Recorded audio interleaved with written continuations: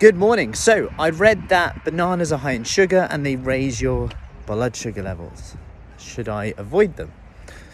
It's a good question. Bananas always comes up, and I think it stems from Slimming World a little bit because of the whole, if you cook the banana, it's a sin. If you don't, it's not, which makes pretty much zero sense, if I'm honest. Anyway, in short, basically, if you cook the banana, you could argue maybe it's easy to overeat.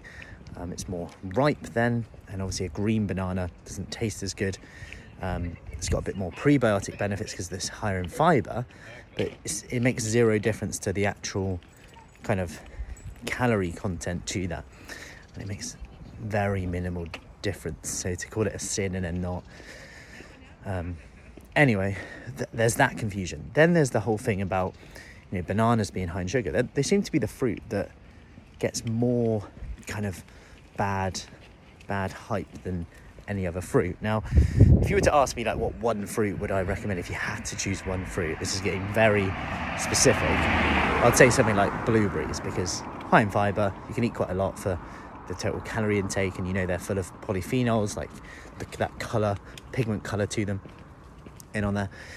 But going back to bananas, and they're high in sugar, I've read that they raise your blood sugar levels. This is probably something online about them raising your blood sugar levels. Just know that it's actually normal for after you eat a carbohydrate, your blood sugar levels go up. That's actually a normal response, okay? That's actually the response that you want, because you want the sugar to go through your digestive system, then it goes into your bloodstream.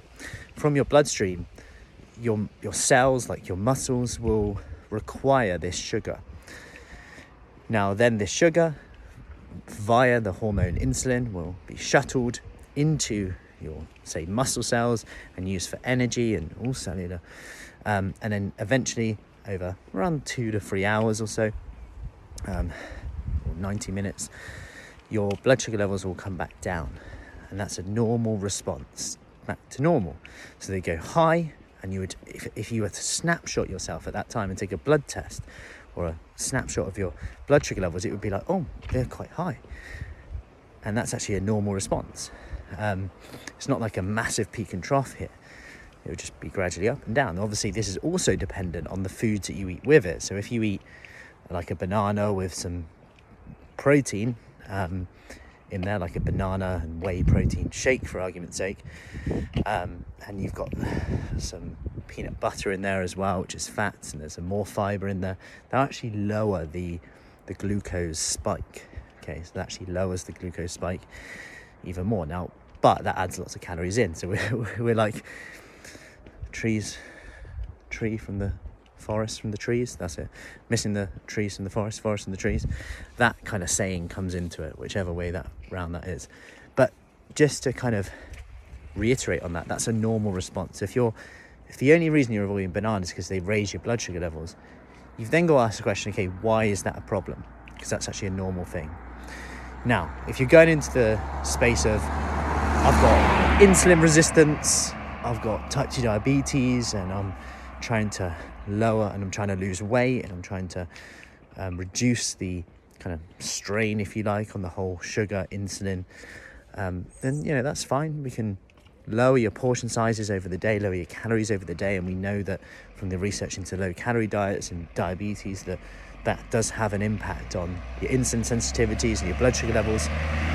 But if you're just someone who's trying to lose weight, your blood sugar levels are in the normal range, like, bananas aren't bad because they increase your blood sugar levels.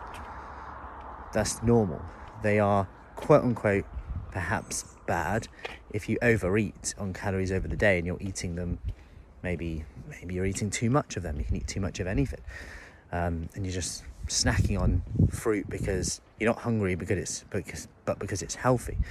And that comes back to that free food mentality, and that nothing is really free, and that too much of anything can be a bad thing. Now, I hope that gives you some context around bananas, so we don't go bananas. Anyway, any questions, let me know, and I'll see you soon. Take care.